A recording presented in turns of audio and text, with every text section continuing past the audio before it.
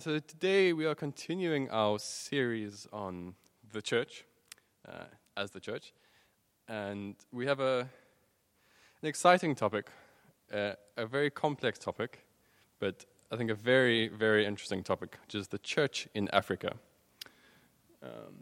There we go. Steffi's got my slides. Thanks, Steffi. So, the history of the church in Africa, the current state of the church in Africa, all these things it's a very crazily multifaceted, complex issue. And I'm going to try and cover it in one 20-minute sermon. So I was joking with Davida earlier that we could do a 2-year series on this topic, but probably Bevan would like to be consulted before I just took over for the next 2 years. So we're going to have some broad strokes. We're going to have some important things sort of treated very briefly, but that's kind of the way it has to be. So we're going to get a bit of an overview of the history of the church in Africa, and we're going to look into some of the more important things about the current church in Africa and how that works. So let's get started. And we're going to start with a discussion around the idea of narrative. And when I first saw this topic of the church in Africa, the thing that really came to mind was this idea of narrative. Because in all things in life, everything is based on our context. Our understanding of things is based on where we come from and the place where we are in. And the church is no different. Our understanding of the church is understood in our narrative, understood in our context. And so we're going to go to an example to illustrate this idea of narrative. And being a maths person, we're getting a maths example. So, Grant, we thought you were escaping for the evening. Gotcha. So let's start with this. Let's say you're in university. You walk into your accounting class, and you're given this income statement for, Lizelle Lizard's House of Hipsterism. And you're given this balance sheet, this income statement, and you're told that you have profit from sale of blanched sun-dried aubergines, 1 rand, and profit from sale of desiccated walnuts, 1 rand. If you were to ask to total that, you'd say immediately 2 rand, of course. If you're an accountant, you would sign this off, no problem. Here, 1 plus 1 equals 2. Done. No question. It's just true. Then, however, you go to your next lecture. Now you're in Herr Professor Wizard Lizard's class.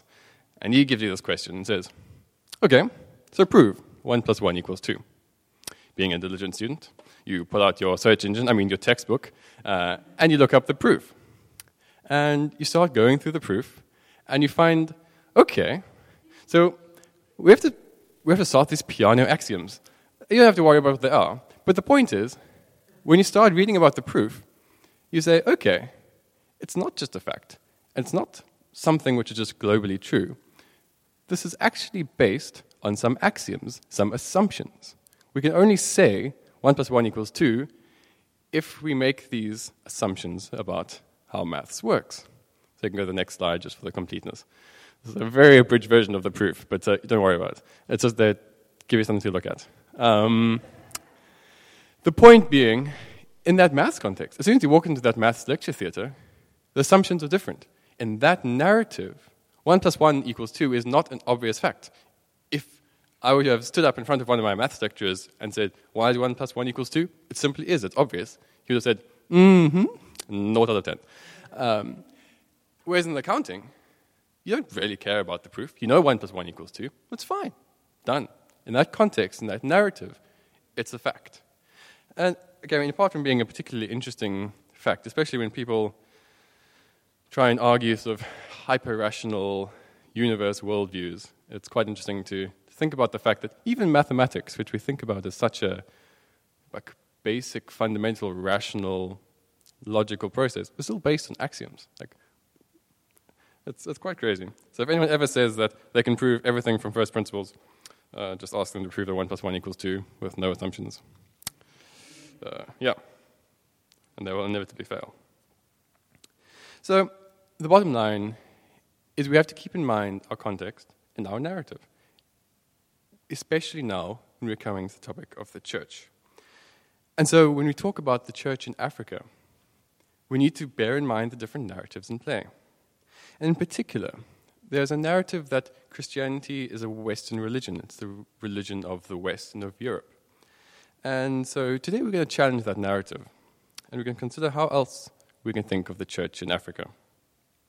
So, some history. We run out of slides. You can either go back to the first slide or just kill it. Maybe having a map of Africa is nice. So we can put some things in perspective. So, the early history of the church in Africa. The church is very definitely not new to Africa. The head of the church spent the first couple of years of his life in Africa. Jesus was in Egypt for 2 years. And that's where the church, sort of began its journey to the way it is now. And it's a very small point in some sense, but very profound in others, that Jesus spent the beginning years of his life in Africa. And so, on from that, we can move on to a very, very, very brief and rushed history of the early church in North Africa. And there's so much interesting stuff that I want to add, but we're just going to stick to the basics. And so this is largely based on the writing of Elias Bongba, a theologian and a historian. And so we're going to start at the very beginning. And the gospel was spread. From Pentecost, we know that the gospel was spread throughout the known world very quickly. And, of course, Jesus had his great commission, sending the disciples out to the whole world. In the aftermath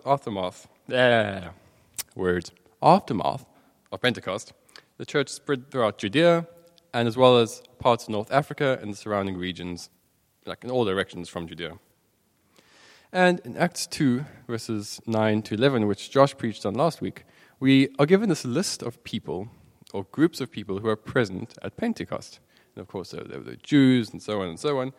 There were also people from Egypt and people from Cyrene. Egypt, of course, is in Africa, we know that. And Cyrene is a city, or was a city, in Libya, which is also in North Africa. And so we have Africans present at Pentecost, which is, one of the massive flames of the beginning of the church. This is also not the first time we hear about Cyrene. In Luke's Gospel, we hear about Simon the Cyrene carrying Jesus' cross to Golgotha. So it's another callback. So many interesting things here, but basically the essence of this is that Africa and Africans have been present throughout the story of the beginning of the church. We also then read later on in Acts about Philip and his witness to the treasure of the Kandake in Ethiopia, and how he meets this eunuch and explains the passage of Isaiah and explains the whole gospel to him and baptizes him. And then, of course, disappears and carries on his witness elsewhere. Philip is the most efficient evangelist ever. Imagine, just cool, baptism done. Okay, I don't know what happens to discipleship, but we'll discuss that another time. I know Josh would disagree with that form of evangelism. And it's then believed that Mark the Evangelist established the church in Egypt, in Alexandria, around 60 AD, depending, it's not exactly known. And Alexandria city? Is the microphone still on? Cool. Alexandria was a very significant city in the ancient world.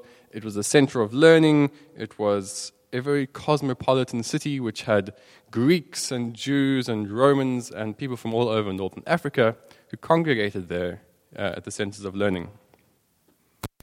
And so, following the sort of founding of the church there, Alexandria also grew up to be a city with great church Christian learning centers, and a lot of theology was developed there, which we'll discuss in a minute.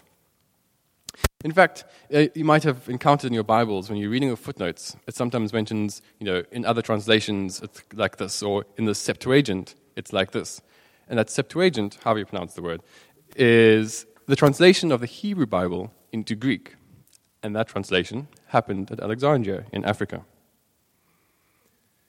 And Christianity also spread very fast to Libya, which is where Cyrene is, elsewhere in Eritrea, in Nubia, and basically all over the North African sort of region, and established a very firm foothold in that region.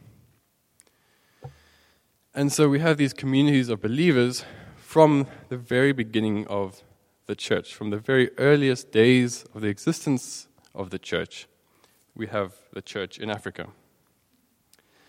And the other really important part that I want to highlight about this North African contribution is the theological contribution of the North Africans to all of theology, to our modern understanding and to the ancient understanding of Christianity. And so we have a handful of really key figures in the Alexandrian and North African teachings. For instance, Clement of Alexandria was a leader in this process of philosophical theology, and he wrote a lot that dealt with the Greek beliefs, the Greek pantheism, and all these beliefs at the time, and he challenged these beliefs and argued for the merit of Christianity as a rational philosophical belief. And so many of us now, for me, I'm in science at UCT, and there's always this ongoing thing of, is Christianity a rational faith? And it's been being argued for 2,000 years, apparently. So it's quite interesting for me to see that even back then, the earliest apologists were writing about this. Another example was Tertullian, a prolific writer, and he also argued against various detractors of the faith. He was quite the apologist, kind of giving good arguments for Christ and his teachings and for the reasons for believing in Christianity and the church. Another Carthaginian, Carthage being a city in modern Tunisia, North Africa, was Cyprian. And we have St. Cyprian's school here in Cape Town. But Cyprian was a very pastoral teacher, and he wrote a lot about his pastoral experience as a member of the church. And so we have a lot of writings from him which dealt with theological as well as these pastoral issues, which influenced a lot of theology. And possibly the most famous is Augustine of Hippo. St. Augustine's Confessions, all these theological ideas that St. Augustine came up with, his work on the Trinity, his work on sin and original sin and grace. And basically he discussed a whole lot of stuff Christ-related. And all of these beliefs, all of these things that he learned and developed went across the world. And especially they went to Europe through Rome.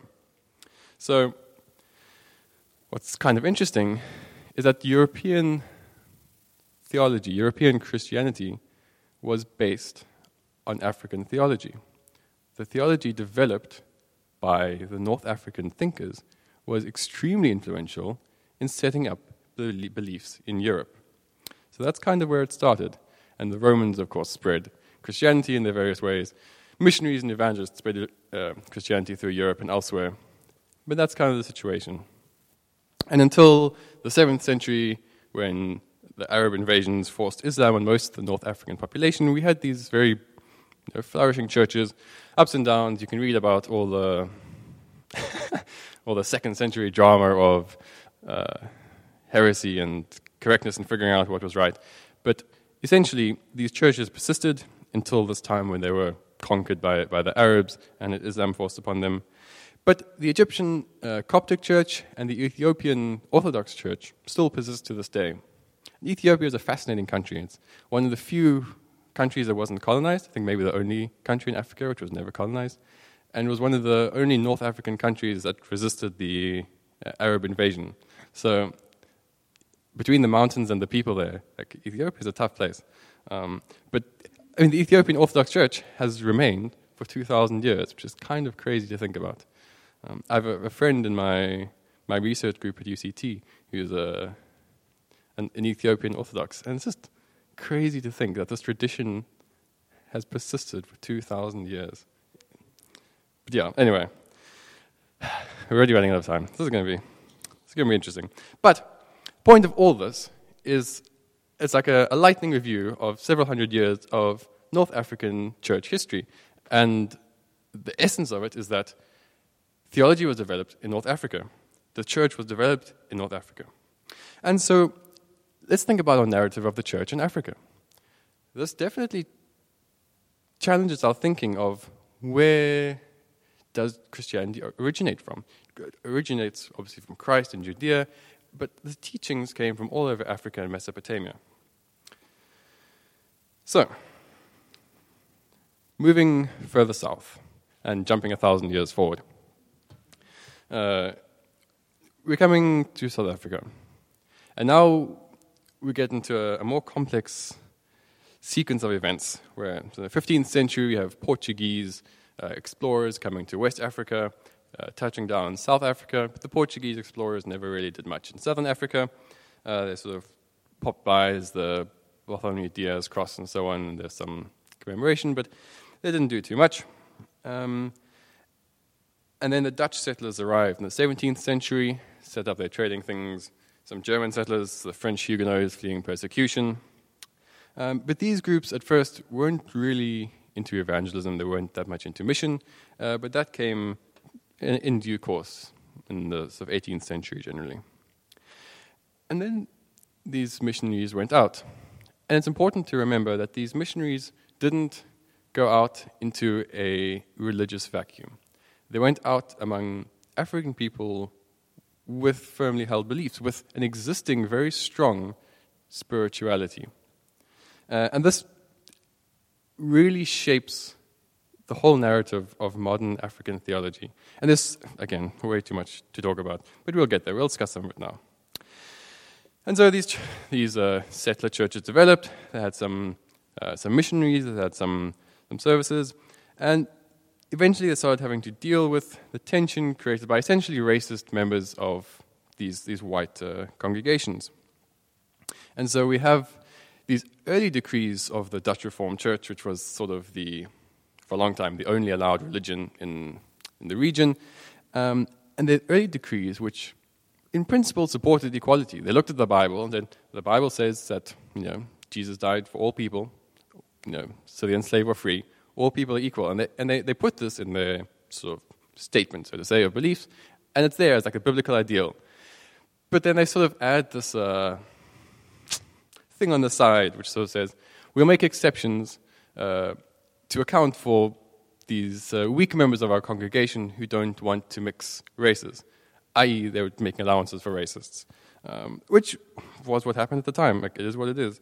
It's kind of scary to see the development from this 1865 conference where they said, in principle, equality is good, but they allowed this exception. And over the next 80 years, how that small exception, they said, but, and then that suddenly, it just snowballed. And I could just look at the development, and it's really terrifying to think how people gave into the fear, and the Dutch Reformed sort of conferences which they had marched inexorably towards justifying segregation.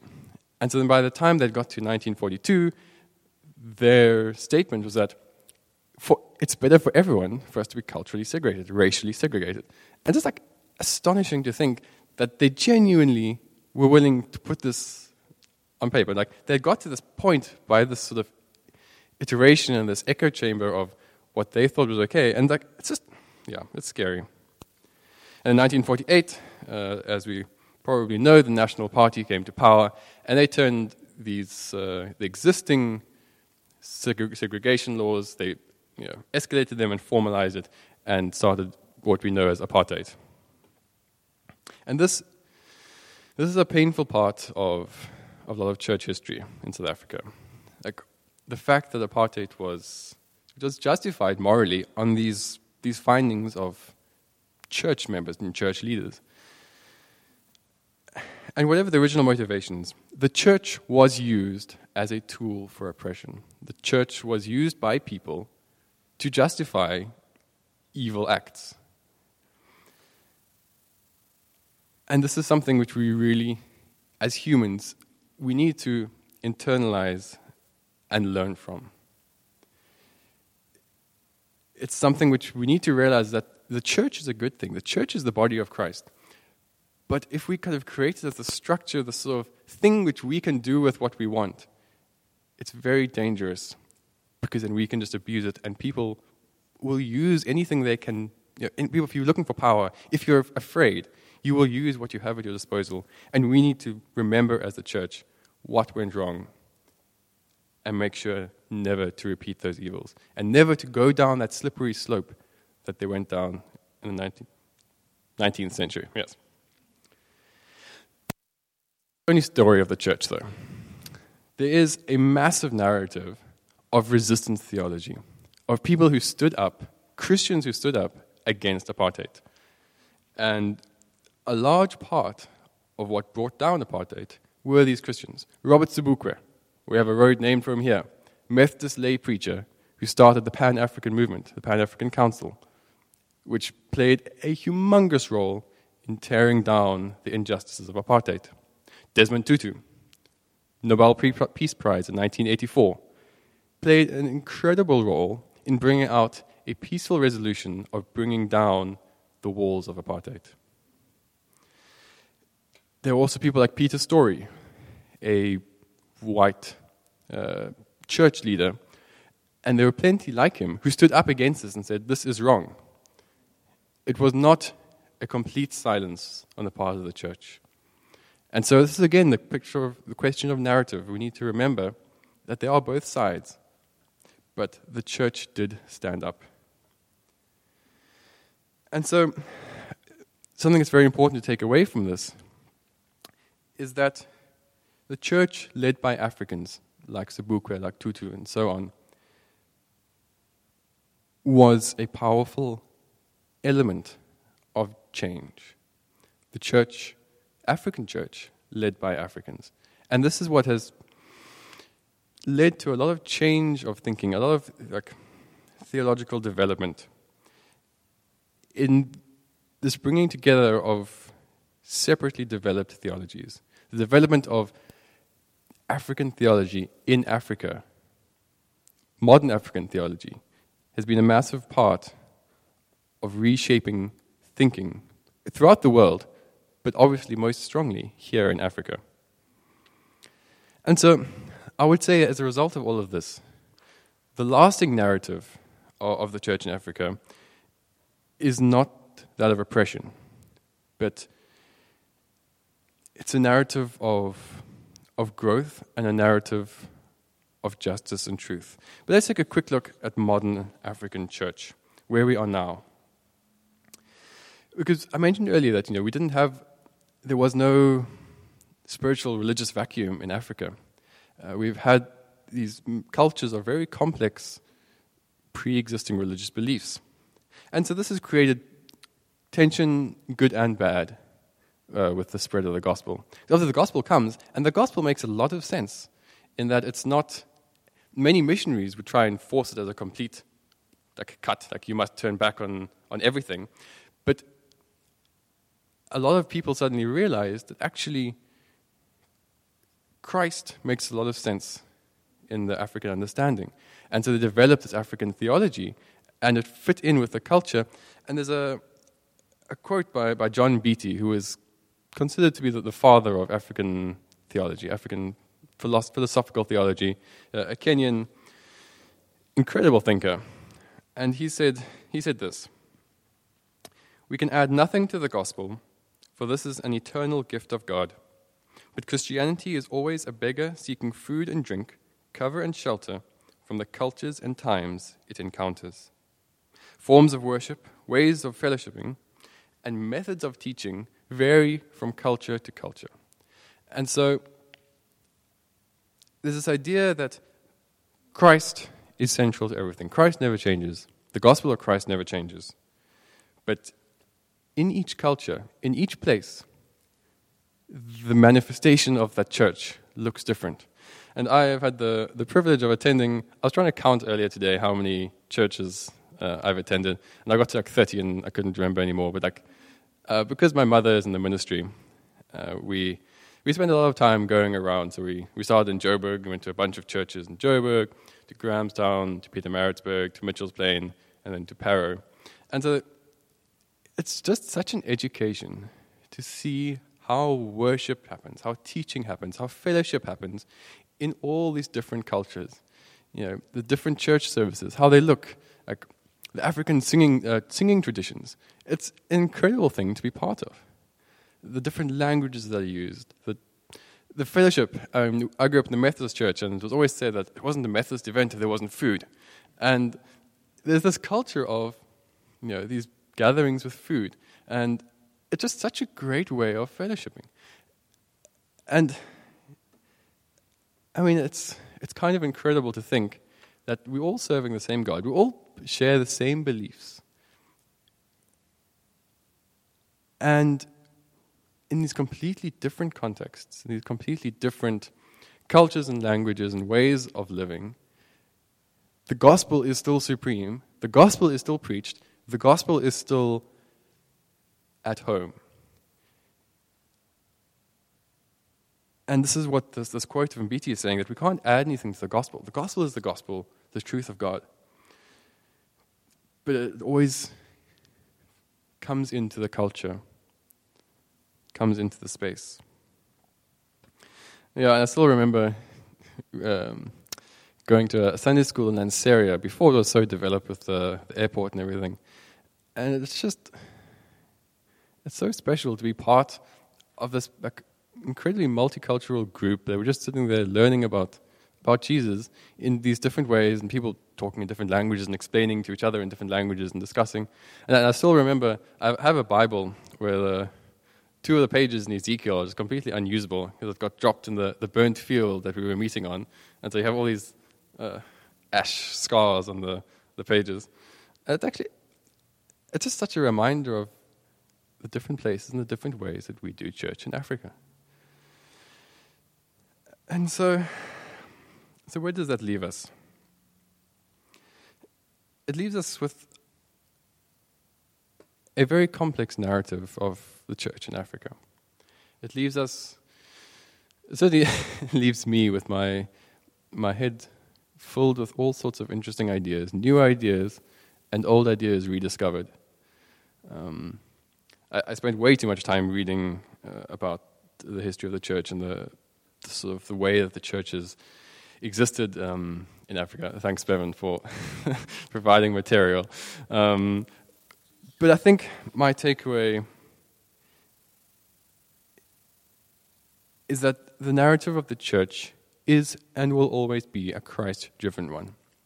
The story of the world, the story of the church, is going to be centered around Christ and grace. The story of Africa and the church in Africa is going to be centered around Christ. Our viewpoint needs to be oriented around that, by the life and the ministry of the person Jesus. And this comes back to the early point that Jesus is not a Western figure. He was a Jewish man raised early on in Africa, and it should come as little surprise that the teachings of Christ fit naturally into the African culture and tradition. And so Christianity was not a cancer that was brought in by Europeans to force colonization of the mind. For sure, it was used by some for very bad reasons. There were missionaries who had no spiritual aim other than subjugating the people. But Christianity is a belief that belongs here in Africa in a unique and African way. And our narrative is ever-changing and unique. And each of us here in Africa experiences an African church experience. Let's remember that. And just as Jesus called the apostles to make disciples of all nations in Matthew 28, and all have been forgiven through Jesus' sacrifice in Romans 5:18, let us live as African disciples. Let us live as the church in Africa, centered around Christ in our own African context.